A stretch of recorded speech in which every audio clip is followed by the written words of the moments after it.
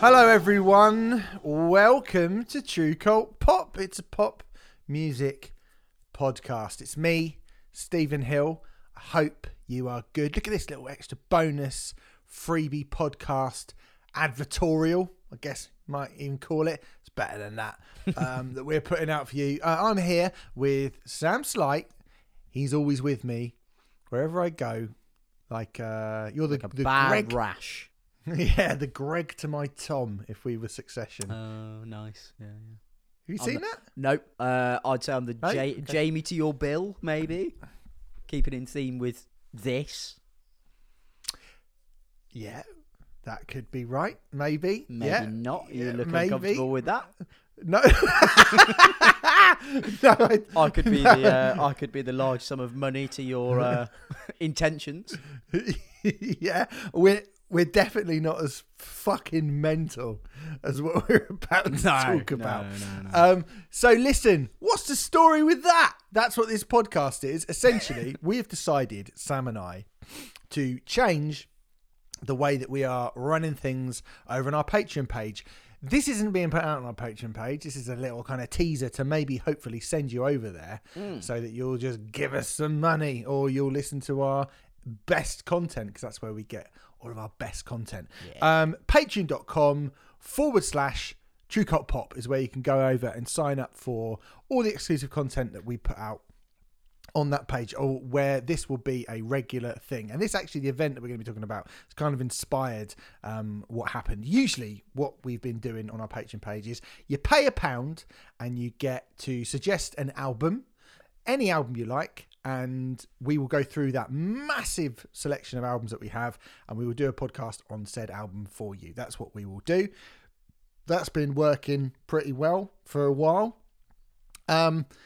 But if you listening are kind of a listener from a while back, you'll know that, you know, we've been talking about the workload has been such that we've decided that, you know, we've been changing things and working smarter. Not necessarily, rather than working harder. I think, is that how they say it? I think that's what the kids say. Yeah, something like that. Some shit like that. Yeah. Anyway, so basically, we have decided to kind of half that thing that we've been doing on the Your Cult Pops.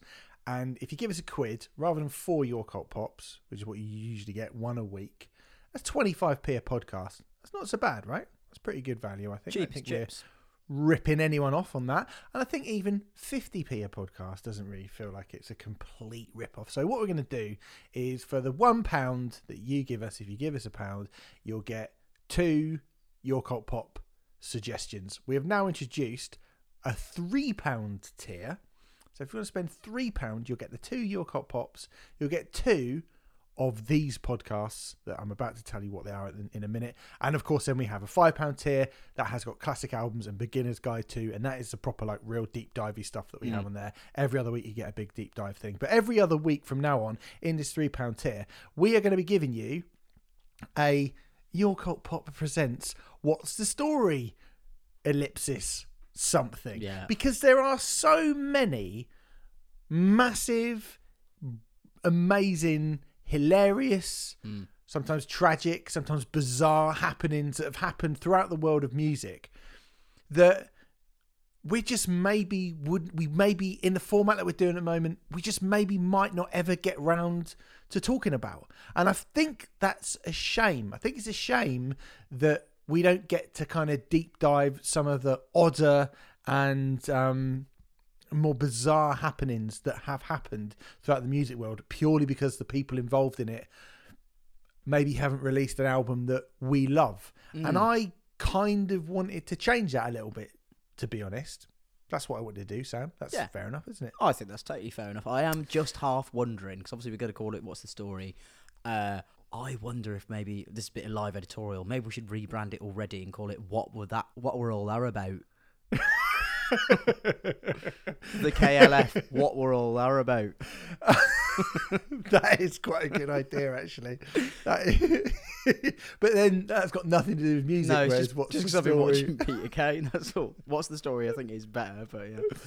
Yeah, I would like to do that. So, you know, look, basically, there are certain things, like I say, that happened in the music industry where we probably wouldn't be able to do sort of deep dives on odd little things. So, that's what this is going to be. Every other week, we're going to be taking a story, a moment from the world of music and looking at it and trying to work out what happened, why it happened, where it happened, maybe telling you about stuff that you probably either hadn't thought about for years or hadn't really ever even known about. Because, I mean, for example, we did a classic album on Pulp, and I said to Sam, with different class, and I said, Michael Jackson at the Brits, right?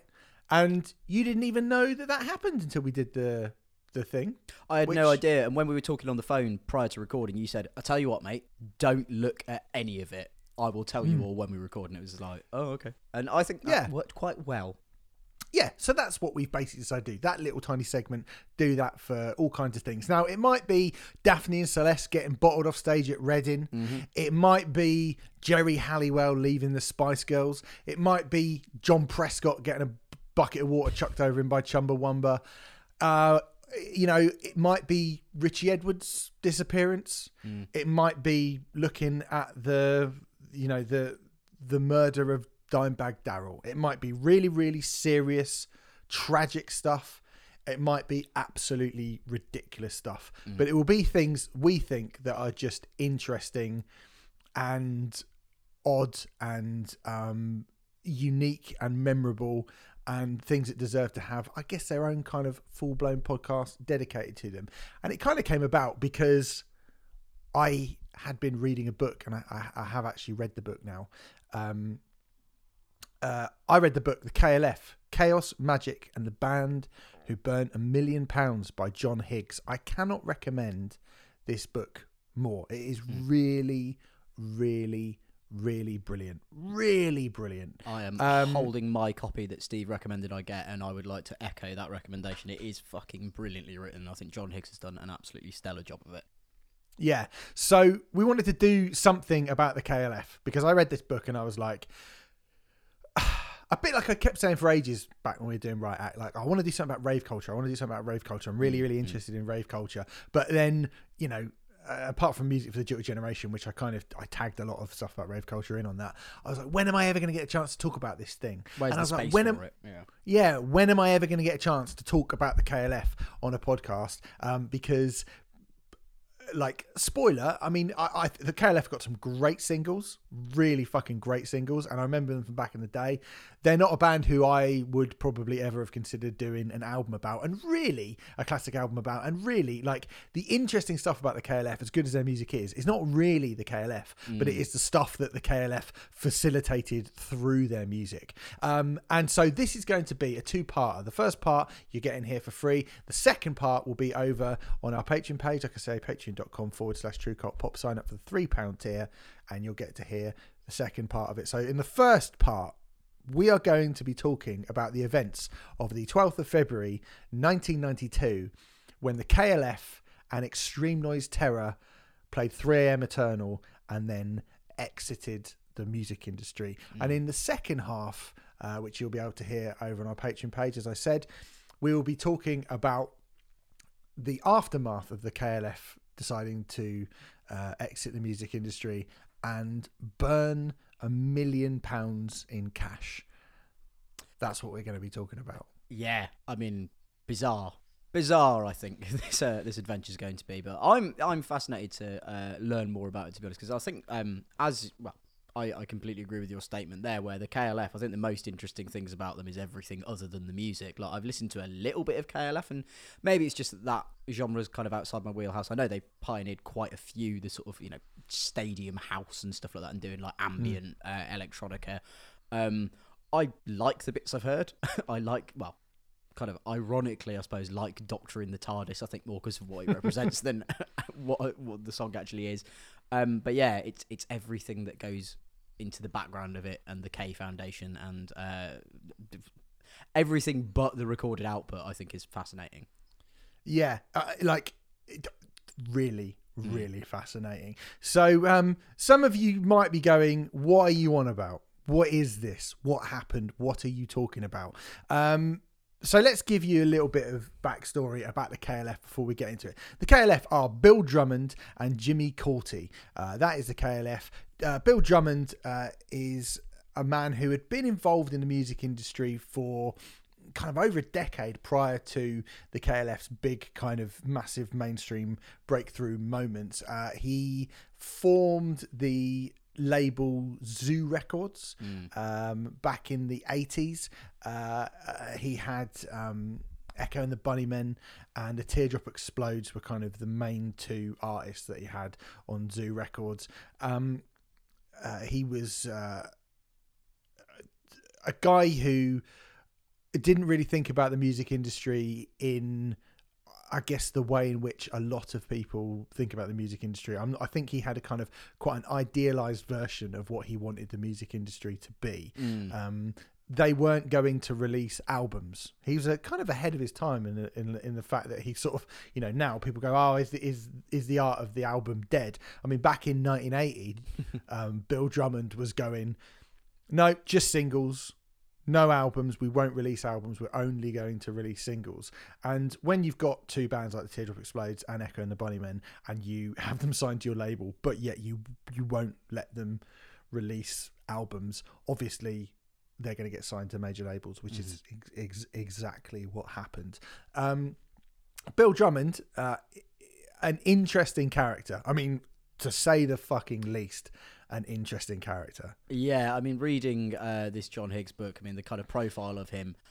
It's funny, we've recently on the Patreon page talked about Killing Joke and Jazz Coleman being quite a hard character to sort of pin down. Like, is he serious? Is he mad? Who knows? I mean, Bill Drummond, it feels like if you bumped into him in any sort of, I don't know, hospitality setting, he could be the loveliest man you've ever met, or he could throw his pint at you and you don't know if he's going to absolutely brutalise you. He seems like a character who does things based on instinct, kind of out of the blue.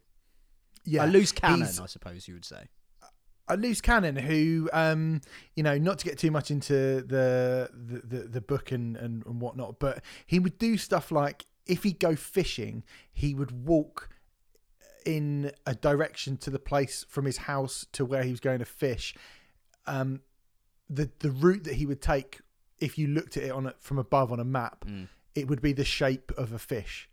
That he'd make sure that it was like shaped like that.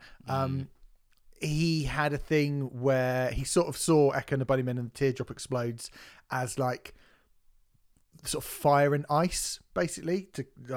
And one of them, he wanted them to both do a gig at the same time, where one played, was it in Finland or Iceland, somewhere really, really cold, and the other one were going to play and so Echo and the Bunnymen played where it was really cold, and then the Teardrop Explodes were going to play in, I think it was Burkina Faso or somewhere in Africa, and they were both going to be playing at exactly the same time, and he was going to stand on like a manhole in Liverpool, and apparently that would open up some sort of extra portal to the world. An unconventional character, I think it's fair to say. An unconventional character, undoubtedly. And you can't really imagine that he would be an A&R man for Warner Brothers Records, right? No, but he was. Yeah, but he was for a bit. And at the age of 33, I mean, we should say that as well, like he was a bit older than most people getting into music at that time. At 33, and this is way before he becomes, a legit pop star. At 33, he decides on New Year's Day to quit his job as an A&R man for Warner, and basically sort of leave the music industry, retire from the music industry. And that is what he did initially. So let's leave him there for a minute and let's bring in Jimmy Cauty. So Jimmy Cauty was actually, speaking of Killing Joke, Jimmy Cauty was kind of one of those people that you hear about in kind of the 80s and the 70s and the 80s, and a kind of bohemian artist, just a man going around doing artsy things. Yeah. You used to be able to do that back in those days, Sam. You used to be able to just be kind of bohemian existed. You didn't have to, have a rich parents or become sort of for trust fund kid and buy a bass guitar so you could be in a band. You could just sort of live off weird little artistic projects that you did for about £30 a week or something. That's kind of what Jimmy Courtney was doing in the late 70s and early 80s, pretty much, wasn't it? The good old days before 0 hours contracts. Exactly. Yeah. Jimmy Courtney was in a band with Youth from Killing Joke. We just mentioned Killing Joke. Jimmy Courtney was in a band called Brilliant, which is such a bad name for a band. Just makes me think of the Enthusiastic Live from the Fast Show. Brilliant. Yeah. Who didn't do that much. They did an album with Pete Waterman of Stock Aitken and Waterman fame and later Pop Idol. We all know it. Never forget Pete Waterman's beautiful stint on the show Pop Idol. That was good, wasn't it? Yeah. Was it? I mean, I remember No. it, but I don't remember it. No. Don't remember it being good. No. Hey, Definitely we got not. Gareth Gates and Will Young out of it. Yeah. So basically, these two guys are sort of bumming around. So Brilliant, I think, broke up, and Jimmy Courtney probably thought he wasn't going to be doing anything much in music after that. And Bill Drummond had sort of quit the music industry, and he went sort of traveling for a little while, and then got into hip hop and decided he wanted to make a hip hop collective, and so got hold of Jimmy Courtney, and they formed the Justified Ancients of Moo Moo. Now, I don't know, and I didn't know until I read this book, what this name was referring to, but it's something to do with the Illuminati, isn't it? It is, yes, which I think once you look at the KLF's kind of career as an overview, it makes a hell of a lot of sense looking at the kind of themes that run through all of it. But yeah, I had no idea. I thought it was just a kind of gibberish name. I thought, being the kind of, I suppose these days you'd call them disruptors of the music industry that they were, that it was a deliberately tongue-in-cheek, over-the-top, daft name to go with kind of, sort of maybe spiritualized kind of... spiritually inflected electronic music. I thought they were taking the piss, basically. Yeah, I mean, the thing about everything that we're going to be talking about with the KLF is that it's really hard to know what's serious and what's like a joke. Do you know what I mean? Like, it is really, really difficult to work out when they're being serious and when they're just sort of winding people up. But I think if you do go deeper into it, and again, I would recommend reading this book, and we don't have that much time to go into, because it's fucking mental. But it's basically, bizarre, the Illuminatis trilogy from 1975 by Robert Shea and Robert Anton Wilson is a kind of satirical postmodern science fiction adventure, which is influenced by, I guess, like weird post JFK conspiracy theories. Yeah, it seems to be. Basically, it's the New World Order kind of like secret state kind of thing that informs all of that writing that KLF do seem to take from. And well, like you say, it's hard to tell how much of that is sincere. In the same way that I still struggle with Jazz Coleman, it's like, oh, does he mean it? The parallels are everywhere. Yeah, I mean, they are quite similar. So anyway, the Justified Ancients of Moo Moo released their debut single, All You Need Is Love, which samples heavily from All You Need Is Love by the Beatles and Touch Me by Samantha Fox. You ever heard that before? I've not heard their song. I've heard both of the constituent parts that go together. Yeah. Yeah. So basically, in true kind of where we're going to be going with this, Justified Ancients of Moo Moo were just there basically to take other people's music and kind of splush it together without asking for permission for it, release it on a white label, and just get fucking piss people off and get sued. So that was, there was a lot of fear of kind of lawsuits and prosecution from the kind of Apple, not Steve Jobs, but the Beatles. Like, you don't want to fucking just take a Beatles song. Like, that's ballsy, right? That's fucking ballsy. Just be like, first single, we're having All You Need Is Love by the Beatles, and we're just gonna whack Sam Fox over the top of it. It's defiling a sacred cow of the music industry. Yeah, it really is. And it's not like they sort of stopped after that. So the second single that they did was The Queen and I, which was basically Dancing Queen by ABBA. So just took Dancing Queen by ABBA, put it on their album. The album's called 1987, What the Fuck Is Going On? And didn't ask for permission to use Dancing Queen, just used it, put it on their album. And obviously ABBA's record label and management were like, what are you doing? You can't have this. Obviously you can't have this. Yes. And the two Justified Ancients of Moo Moo chaps decided to go to Sweden and take all of the records that had been pressed to kind of basically try and find the members of ABBA and I guess try and reason with them. I suppose so. I mean, again, it's so hard to really kind of get a handle on their motivations and, again, the sincerity behind it. I mean, did they want to do that, or is it just another in a long string of publicity stunts as a kind of media manipulators? Who can say?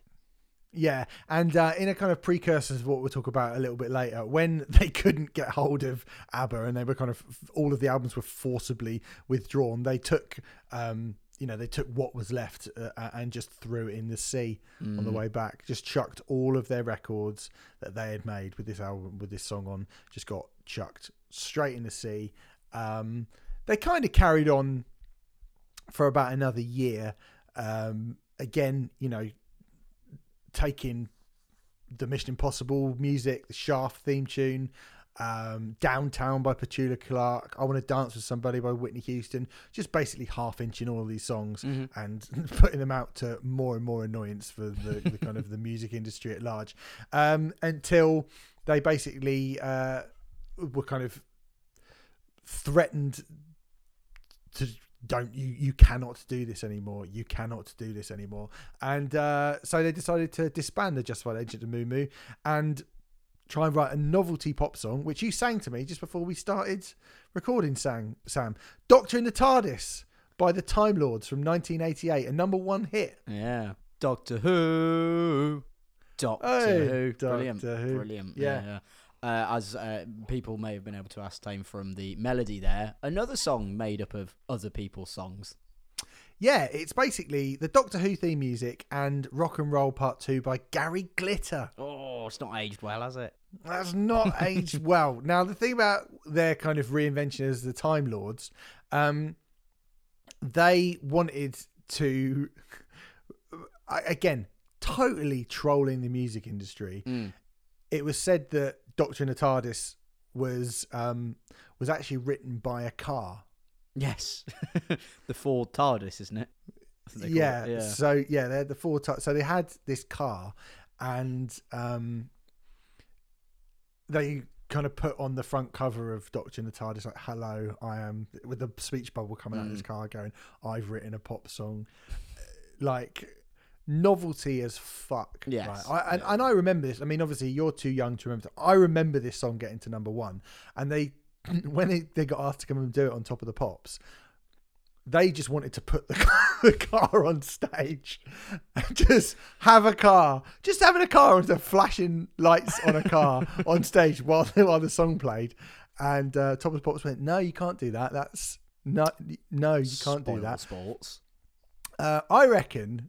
What do you reckon about this, Sam? I think that the people at the Top of the Pops would probably rather that they had have let them done that than what ended up actually happening. Yeah, I think they probably...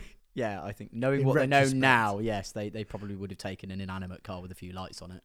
Yeah, because basically, Bill Drummond and Jimmy Courtney dress up as Time Lords, I guess, or Doctor Who, and stand either side of actual Gary Glitter. Actual Gary Glitter comes and does the song with them. And obviously, they didn't know. The BBC didn't know. But now, can't ever play that song again. Can't ever play that song again, can you? That is a stinker. Unless it's in the Joker film, of course. Or Rishi Sunak's recent re-election pledges. Pretty sure they used the drum beat from Rock and Roll Part 2 in there. They've denied it, but it is the drum beat. Did they? It is definitely the same drum beat, yeah. I didn't know that. Fucking hell, I did not know that at all. Oops. Yeah, that's bad, that. I mean, look, it got to #1 in the UK, that song. Number 1. Got to number 1 in New Zealand as well. Got to number 2 in Australia. Went top 10 in Belgium, in Finland, in Ireland, in Norway. And it ended up being the 52nd best-selling single of 1988 here in the United Kingdom. Dear me, there really wasn't much going on here, was there? No, it was it's not the best, not the best year. So, in the aftermath of having a number 1 hit as the Time Lords, they wrote a book, the two of them, in 1989 and released it called The Manual. The Manual, open brackets, how to have a number 1 the easy way, close brackets. This is their first sort of, I guess, thing that is not actually music. I mean, it's about music, but it's not actually releasing music, because, you know, it's important to kind of say as we get into it that the KLF aren't strictly a band. They're kind of an art collective, I guess, a kind of art foundation. Well, I mean, there is the K Foundation, but yeah, this is their first publication of many to come down the line. And so basically, this is a book that was just saying, if you follow the rules of this book, you will have a number 1 album. Like, you will definitely have a number one album. And it's quite interesting that quite a few people have said that they have bought the book and have gone on to do that. I think one of the Klaxons said they bought the book and they followed it to the letter of the law. That's fucking... Well, I don't know what's happened to the Klaxons, but they were fucking big for a bit. They actually were big. They were. I remember them being about when I was in secondary school. I didn't like them, but I mean, to be fair, thinking about the content of the manual kind of as its precede, they fit the bill for it pretty spot on, really. Because I think the main one that I came across that was it the first number 1 certainly single to take from the manual, Bring Me Edelweiss.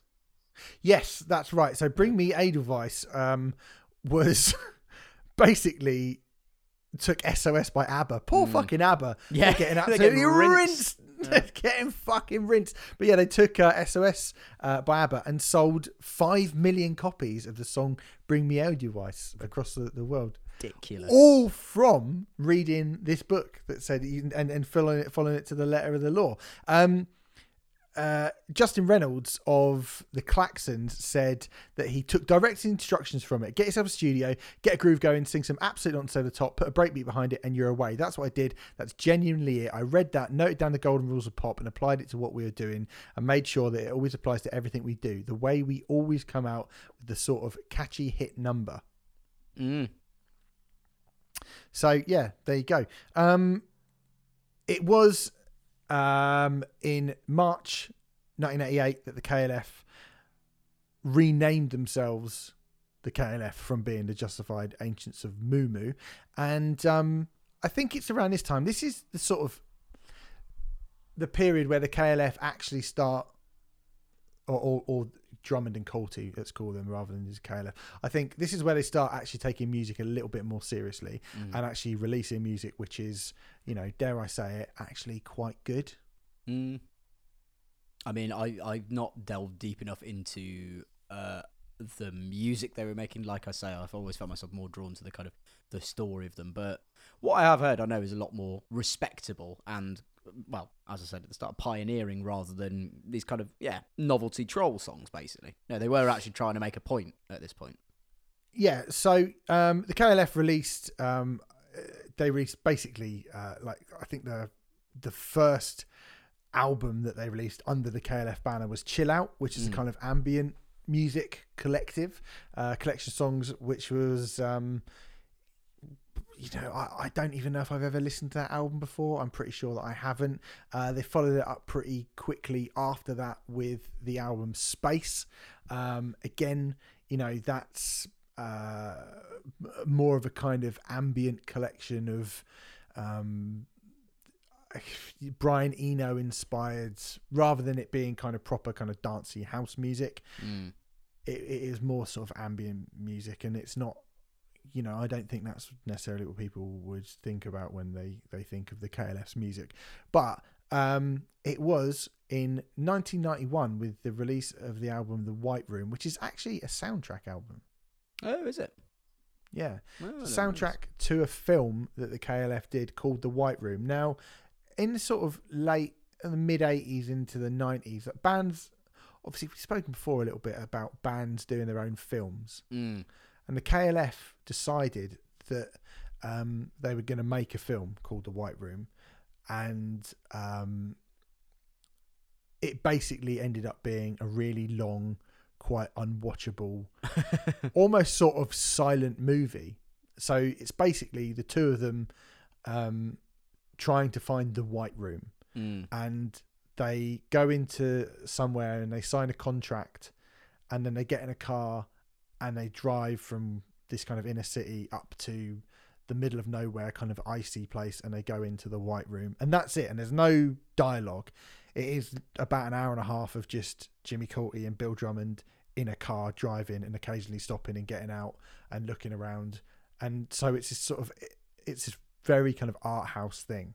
I'm saying this without having actually ever seen the movie of The White Room, because it never got a kind of commercial release back in the day. But what it did have was, even though it never came out, they did a soundtrack album for it, which is their fourth and final studio album, and it features the singles What Time Is Love, Last Train to Transcendental, and 3am Eternal. And those are the three songs, essentially, I think, that most people would probably know the KLF for. So around kind of 1990, 1991, we're seeing like rave culture becoming a much bigger thing. Dance music's becoming much more, you know, you get the kind of the Second Summer of Love in 1989. And I've spoken, if you want to go back and listen to the Prodigy special that I did, you know, I talk a lot about how free parties and the early days of acid house here in the UK started to creep slowly, and then almost like a kind of tsunami, that kind of dam burst, and so much of that stuff started getting into the charts. I mean, again, you're probably a little bit too young to remember that happening, Sam, but yeah, unfortunately so. It felt really, it did feel really, really exciting, even as a kid, even as a kind of 11, 12-year-old, seeing that stuff on, it's hard to think now because, you know, electronic music and dance music is such a part of the mainstream. A bit like, you know, when we say about hip hop around this time as well, when it wasn't really properly part of the mainstream. It really, really was quite a kind of like, whoa, fuck, what is this? This isn't, you know, the traditional sound of pop music that I'm so used to hearing on Top of the Pops or whatever. These kind of guys stood behind decks and laptops and stuff, like, or well, not even laptops then. It would have been full blown kind of personal computers. Yeah. Like it was a really kind of unnervingly, unerringly, like weird, odd thing to see happen around that time.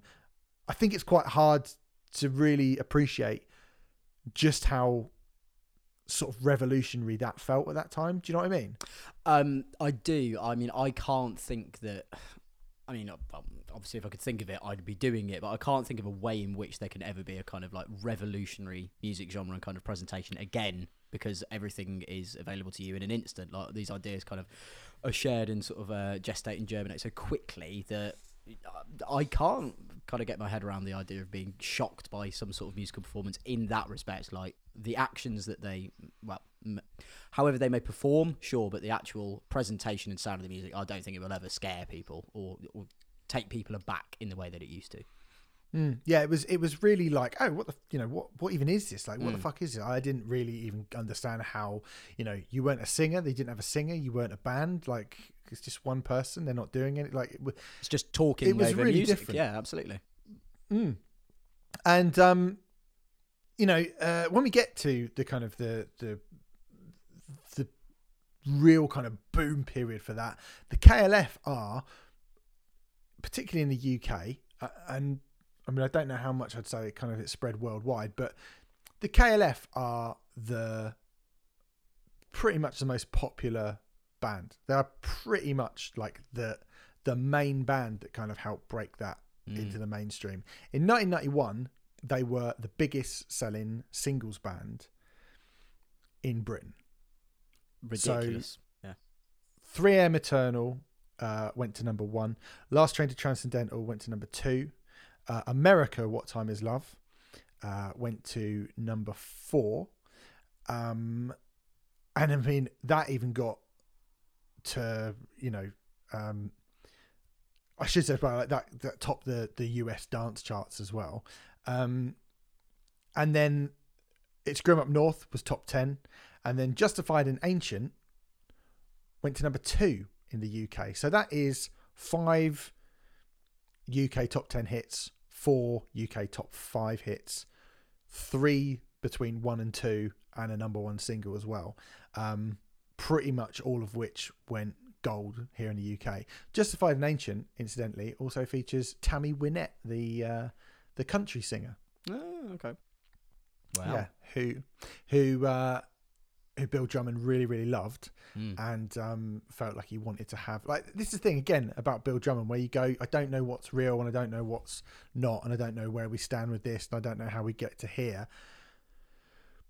Bill Drummond wasn't sarcastically using ABBA and Kylie Minogue and Whitney Houston. Like, he fucking loved all that shit. He actually fucking loved all that shit. So you've got this weird kind of disconnect, I guess, or this weird kind of like, how do you kind of square those two things? I hate the music industry and I want to destroy it, but I love Whitney Houston. It's it's really weird. Well, I suppose actually to me that kind of makes sense why he'd have such an idealized view of like doing something like Zoo Records, is that he loves music so completely and so intrinsically that he wants it to be kind of the most free and honest expression that it can be. Like, I think it chimes really well with someone who is an absolute music obsessive of the highest order, that he just wants it to exist kind of on its own and not be steered by, you know, kind of economic trends, I guess.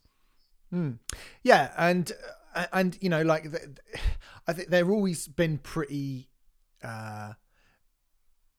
open about saying that all of this was an accident, but it's also something that they wanted to happen. You know, they wouldn't have used people like Tammy Wynette and sampled all the things that they sampled were it not for the fact that they actually wanted to make songs that appealed to people. I mean, I think there's a passage in the book that we're talking about where and I fucking to be honest, like, these days I fully fucking agree with this.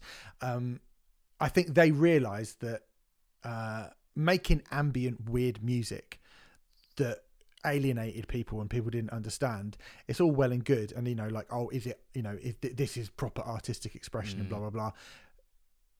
I think there's one of the quotes, I think it is from Bill Drummond, who says that if the art you're making doesn't connect with people, then whether or not you think it's high art or not, it's worthless. It's completely worthless. So their attitude was to go in and be like something that, you know, all you post-rock fans stroking your chin, oh, we're so much better than, you know, I agree with him. I actually do agree with him. I think, you know, if you're just trying to make music for a very small, you know,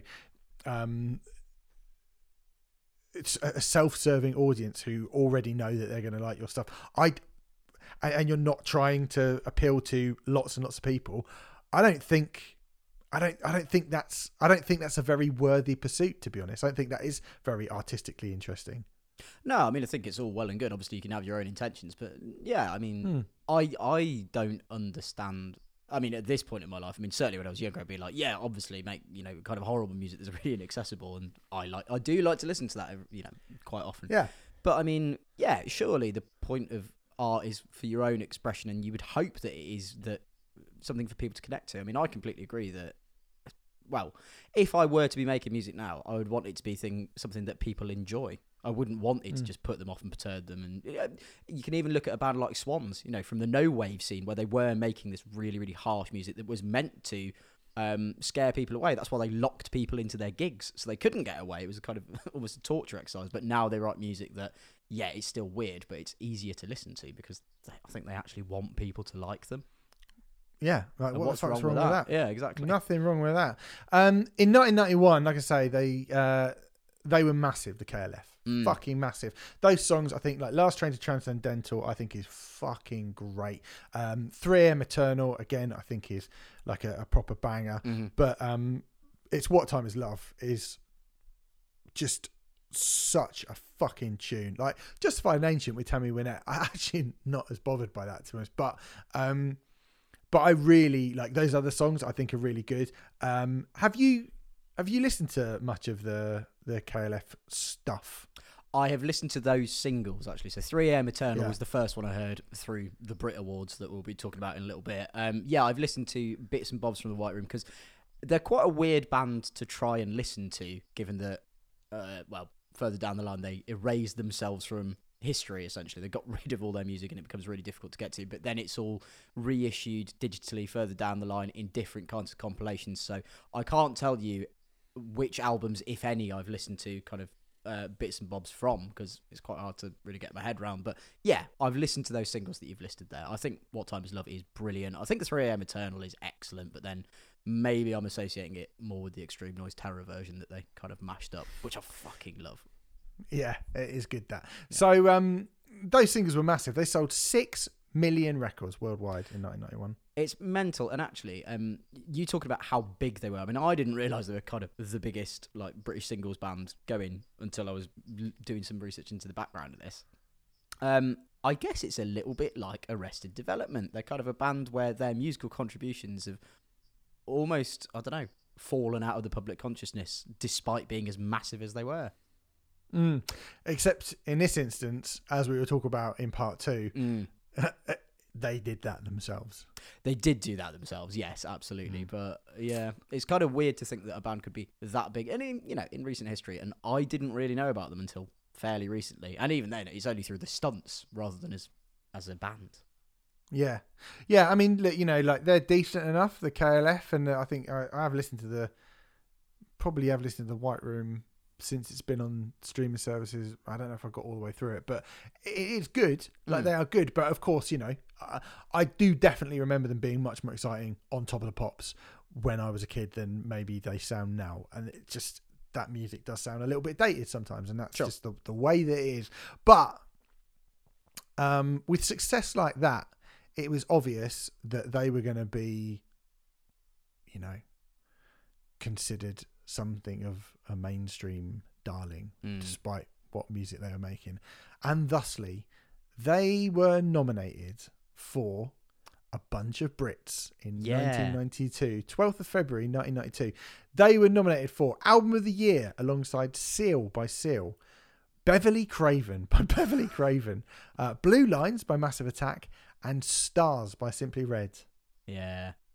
A mixed bag, I think it's fair to say.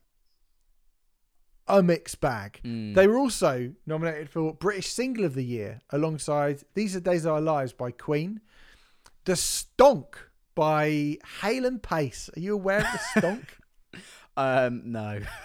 It's the comic relief song, and it is fucking rubbish. I know of Hale and Pace as something of a punchline. I don't know The Stonk, though. It's mad that half the people nominated for Best Single of the Year aren't actually musicians. Jason Donovan, Any Dream Will Do, from the Joseph and the Technicolor. So you got an actor. Come on. I mean, harsh. Jason Donovan did have a solo career, yeah. Vic Reeves and the Wonder Stuff, Dizzy.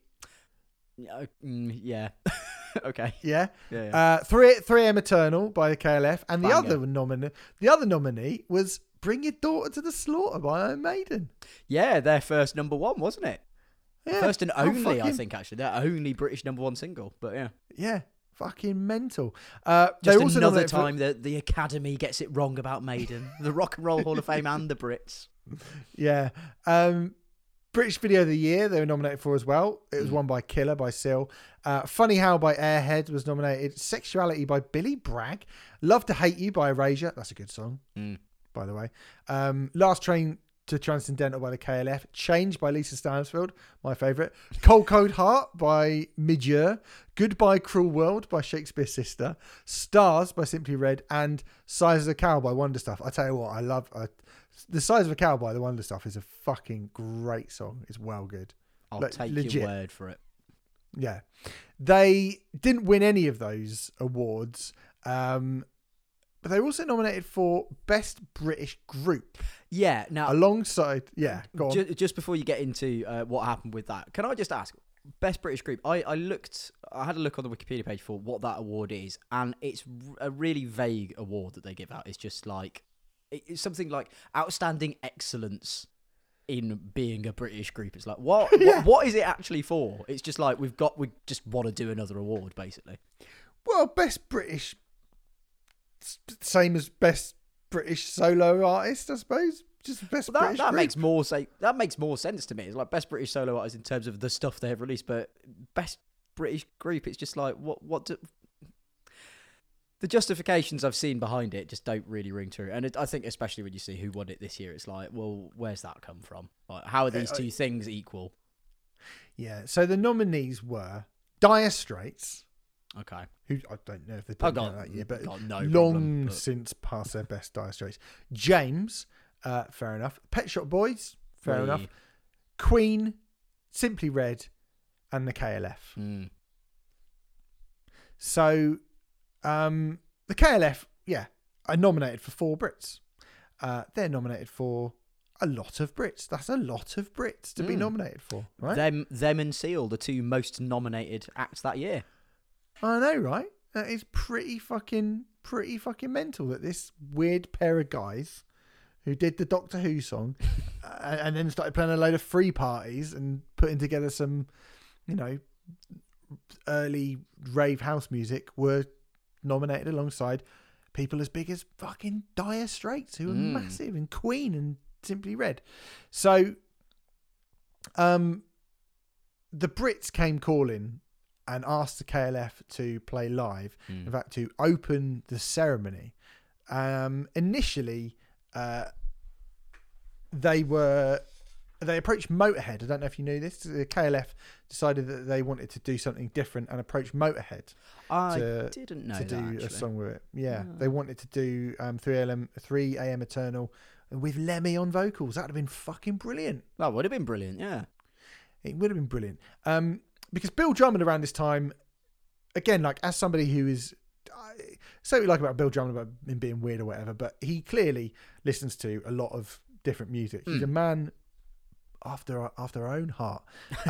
And yeah, he basically heard Extreme Noise Terror on John Peel, I believe. And that would make sense. Yeah, and he wanted to do, the plan initially was that they were going to do an EP together of new material, Extreme Noise Terror and the KLF together, which I am so fucking gutted that never came out, because, spoiler, this is the last time the KLF ever do anything or release anything or perform live as the KLF ever again. We never get anything else after this. So that's the end of that. I would have fucking loved to have heard a KLF Extreme Noise Terror mashup split EP or whatever it was that they were going to do. That would have been fucking great. It would have been. It would have been absolutely bizarre. I would hope that it'd be more of a mashup than a split. Kind of like a better version of Full of Hell and Primitive Man. Yeah, that was sort of what they were going to go for. I think that was what they were going to do. Yeah. The idea of kind of that got shelved pretty quickly because they wanted to do something incredibly shocking to kind of basically facilitate their departure from the music industry. So at this point, Jimmy Courtier and Bill Drummond have decided that they have succeeded in doing whatever it is that they're going to do. They've been invited to the Brits after this massive success, which was kind of, by accident. And they were thinking, we'll get this grindcore band on stage with us and we'll do this song, and then we're going to say we're leaving the music industry, but we're going to do something so shocking, so abhorrent, that they'll never be able to, they'll never be able to kind of let us back into the music industry ever again. We're basically going to make our exit in the most a terrible way. These days, it would be putting your fingers up in the air as you walked off stage if you were Royal Blood, or saying, "Why don't you clap us better?" Yeah. Gosh, you all look bored, don't you? Yeah, you look bored. Oh my god! Oh, help me! Call the police! It's a hate crime. But the KLF, if you find that shocking, probably take a seat now. Bill Drummond heard a story about. I think it was something back in like hundreds and hundreds of years ago, where if you could claim land as a king or as a lord or a landowner, you could claim land by being the first person to actually place your hand on this land. And so he heard this story of a Scottish dignitary or some, I don't actually know the exact details of this story, I'm going on the fly a little bit, but this guy, apparently there was a boat race to kind of claim this bit of land back in the sort of Hadrian's Wall era, in the sands of time. The feudal system, and, yes. Yeah, and this guy cut his hand off, saw that he wasn't going to get there first, so cut his hand off, threw his hand onto the land, and when his hand landed on the land, it meant he had claimed that land. And Bill Drummond loved that so much that he thought, I'm going to cut my hand off and I'm going to throw it in the audience, and that will be me claiming the music industry. And there was genuine, as far as I'm aware, genuine conversations as to whether or not Bill Drummond would chop his own hand off live on stage, on television, to open the Brits. That is fucked up, right? Yeah. Yeah, it's a little bit much, you might say. A little much, I would argue. I mean, it'd make a point. It would definitely make a point. I think that broadcast would have been cut very quickly as well. It would have done, yeah. I mean, so that was the first idea, and they decided not to do that. And then there was chat about killing an actual so making themselves a sacrificial lamb. They were going to kill a sheep live on stage. They're going to get a live sheep and slit its throat live on stage. Extreme Noise Terror actually said, no, we're not going to be part of that because they're all vegans. Yes. In the time-honoured tradition of cross-punks and really horrible-sounding bands being really, really decent people. Yeah. So Bill Drummond actually said to the NME, the idea was that 2/3 way through the song, this altar would appear with the sheep on. We brought the meat, the cleavers, the knives, the tablecloth, got everything. But of course, in the end, Extreme Noise Terror made it blatantly known that they were totally against the idea. By all accounts, they turned up in a van before the performance to KLF with buckets full of pig's blood in it. And Extreme Noise Terror were like, we don't want that. We don't want to have anything to do with that. And basically we're like, look, we're not going to be part of this if you do that. So they decided that they wanted to keep Extreme Noise Terror on side, and basically just kept the sheep's blood and the dead sheep, which we'll get to in a little bit, for later on in the evening. As you do. So the performance of 3am Eternal by the KLF and Extreme Noise Terror at the Brits in 1992. Sam, you've seen it. Yep. Talk me through it. What happens? Well, I mean,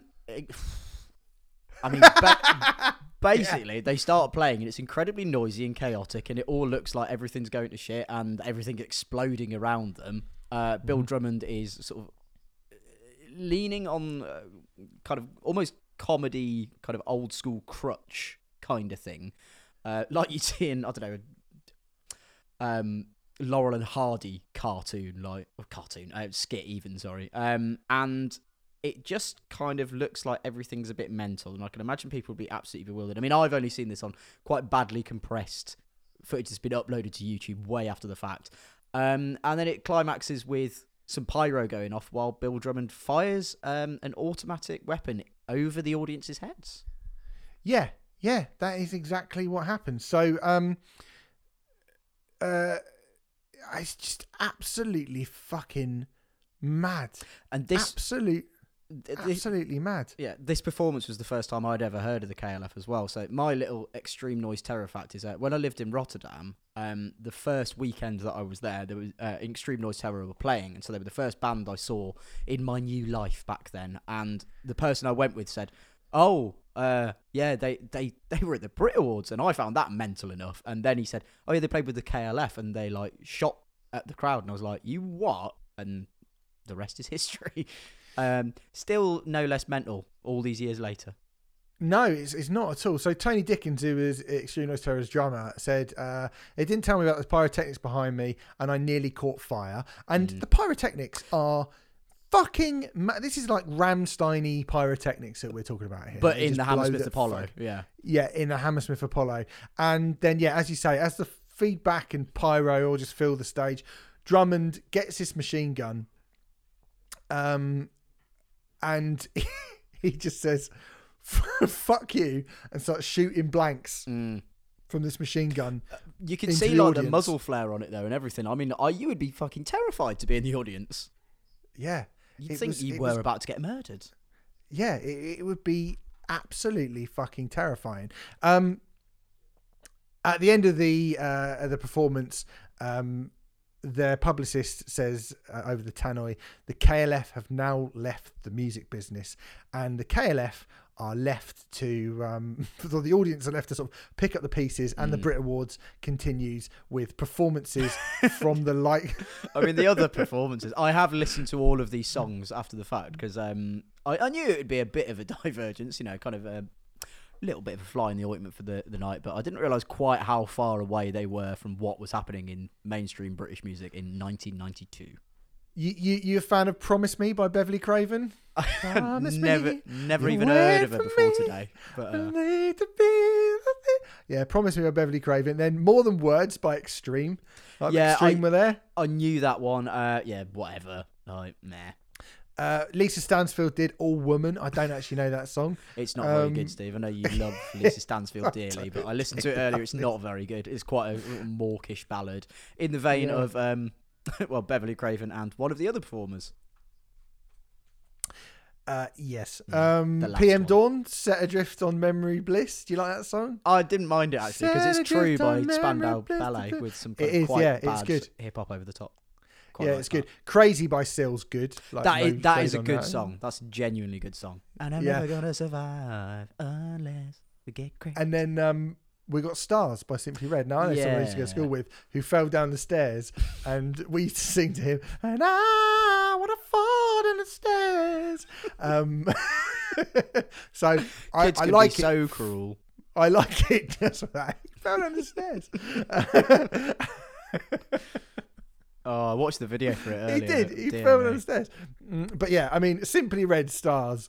That was what the KLF and Extreme Noise Terror were kind of coexisting with. It's absolutely fucking mad to think that. I mean, that performance would look mad today at download. Do you know what I mean? It would be like, bloody hell. If you saw that at download, you'd go, fuck me, what the fuck was that? Yeah. At the Brit Awards, opening the Brit Awards in 1992, it has got to be the most extreme live performance at an award show ever. It has to be. Oh, I mean, I don't know. Ollie Sykes did get on that table. Oh yeah, he did, didn't he? Got on the table, didn't he? Oh, bloody love that. And boy. I mean, it has to be. There are a few like great performances at award shows. There are a few great performances on TV shows that we were getting. I mean, and some that we would do things about like things that happen at gigs as well. But in terms of just absolutely fucking something up so bad, like just destroying the entire aesthetic of a show. Nothing comes close to this, does it? No. Nothing. They are so far removed from what should be happening at that Brit Awards. It's pretty unbelievable. I mean, I suppose to be fair to the Brits, they were booking the KLF, the kind of electronic pop band, and they were the ones that decided to bring along grindcore kind of semi-pioneers Extreme Noise blood, terror, dead pigs, and cutting their hand off. They didn't know.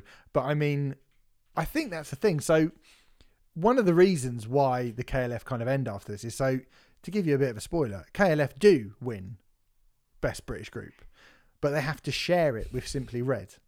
And I think that's one of the things where they go, yeah, we are doing the right thing here, because they've gone, when the music industry is kind of okay with you, they've gone, yes, you are the best thing that you can possibly be. You're as good as Simply Red. Yes, you are. Strange bedfellows, but bedfellows all the same. Yeah, and so they got a courier to pick up. They fucked off straight after their performance. Got a bike courier to accept the award for them, and then they famously dropped a dead sheep on the covered in blood with a message on it saying "We died for you," spelled EWE, like the sheep. Dropped it on the doors of the after party. Apparently it was going to be a bit more than that as well. It was going to be a lot of other extra shit, but they kind of had to do it on the fly. There's a lot of stuff with the KLF when you look into it.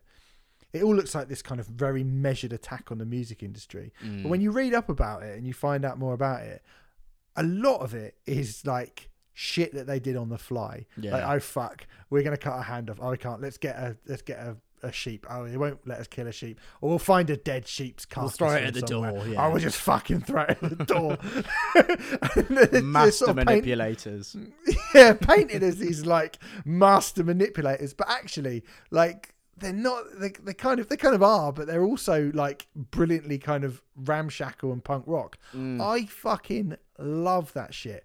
I think it's really, really cool. Really, really cool. I mean, they did split up, straight after that, and we will talk about what happened after this in the next part. But I would love to see. I mean, again, we're recording this in the aftermath of Royal Blood going, oh, why don't you clap us? And seeing the internet lose its fucking mind about, they're so rude, they're so horrible. Yeah, they're lame, they're dickheads, they're poshos, they're whatever, they're a shit band, whatever you want to say of it. But like, who fucking cares? Do you know what I mean? Like, that wouldn't, it's like a complete and utter non-event. Whereas this is just so fucking bizarre. The whole thing is so bizarre. I feel a bit sad to think that I can't imagine any band could get to the point where they would get asked to play the Brits and would have the fucking balls to do something like this.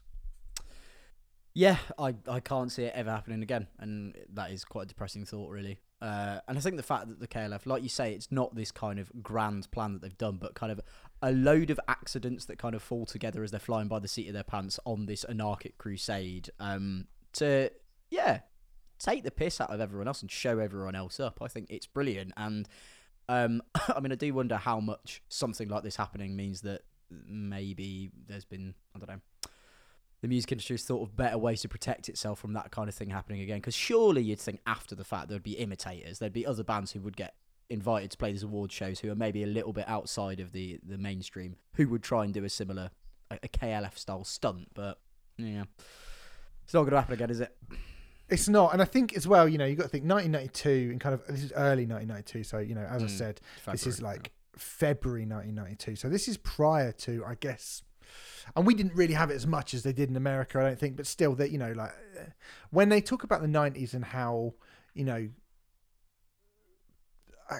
how the kind of the lunatics took over the asylum, how alternative music and the things that had always been kind of marginalized and had been on the sidelines, and all the kind of the big characters that became huge superstars, and that didn't used to happen before. Those kind of weird underground artists that like seeing Slipknot on TFI Friday, seeing Nirvana on MTV all the time, seeing Jarvis Cocker at the Brits, and all of those things. They talk about that a lot, and whilst that is undoubtedly true, there were weird little one-hit wonder bands cropping up here, there, and everywhere in the 90s. There were punk bands and, sort of punk indie metal rock bands who were doing shit, or the Prodigy, that were doing shit that genuinely shocked people in a way that I don't really think happens as much these days. But even so, this sort of happened before any of that. This was like this is the first shot across the bows of any kind of, and I still think it remains the sort of the benchmark for like how fucking nuts can you be? How fucking nuts can how fucking far can you take something? Well, that's as far as you can take it. I don't think anyone else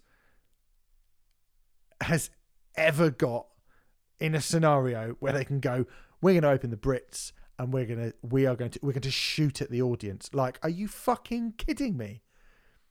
It's so weird that ever happened. Yeah.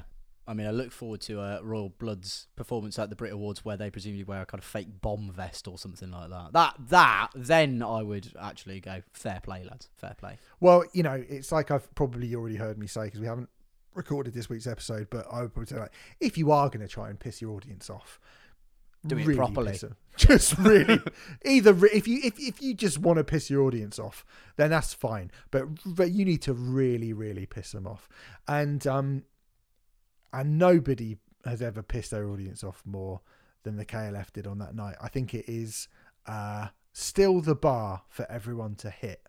And it's not even really, although it is the end of them as a band, it's actually weirdly not the end of them as a duo doing things that will make you go, eh? Because there's more to come. It's just the start. It is kind of just the start. It's the end and the start of something equally as bizarre, which we will talk to you about over on our Patreon page. So you can go over to patreon.com/TrueCutPop and sign up, and we'll tell you about what happened after that with all the money that they made from for the reason that they got on the Brits, and how that is maybe something which annoyed people even more. Quite possibly. Yes. Quite possibly. All right, we'll see you over there. Thanks very much for listening.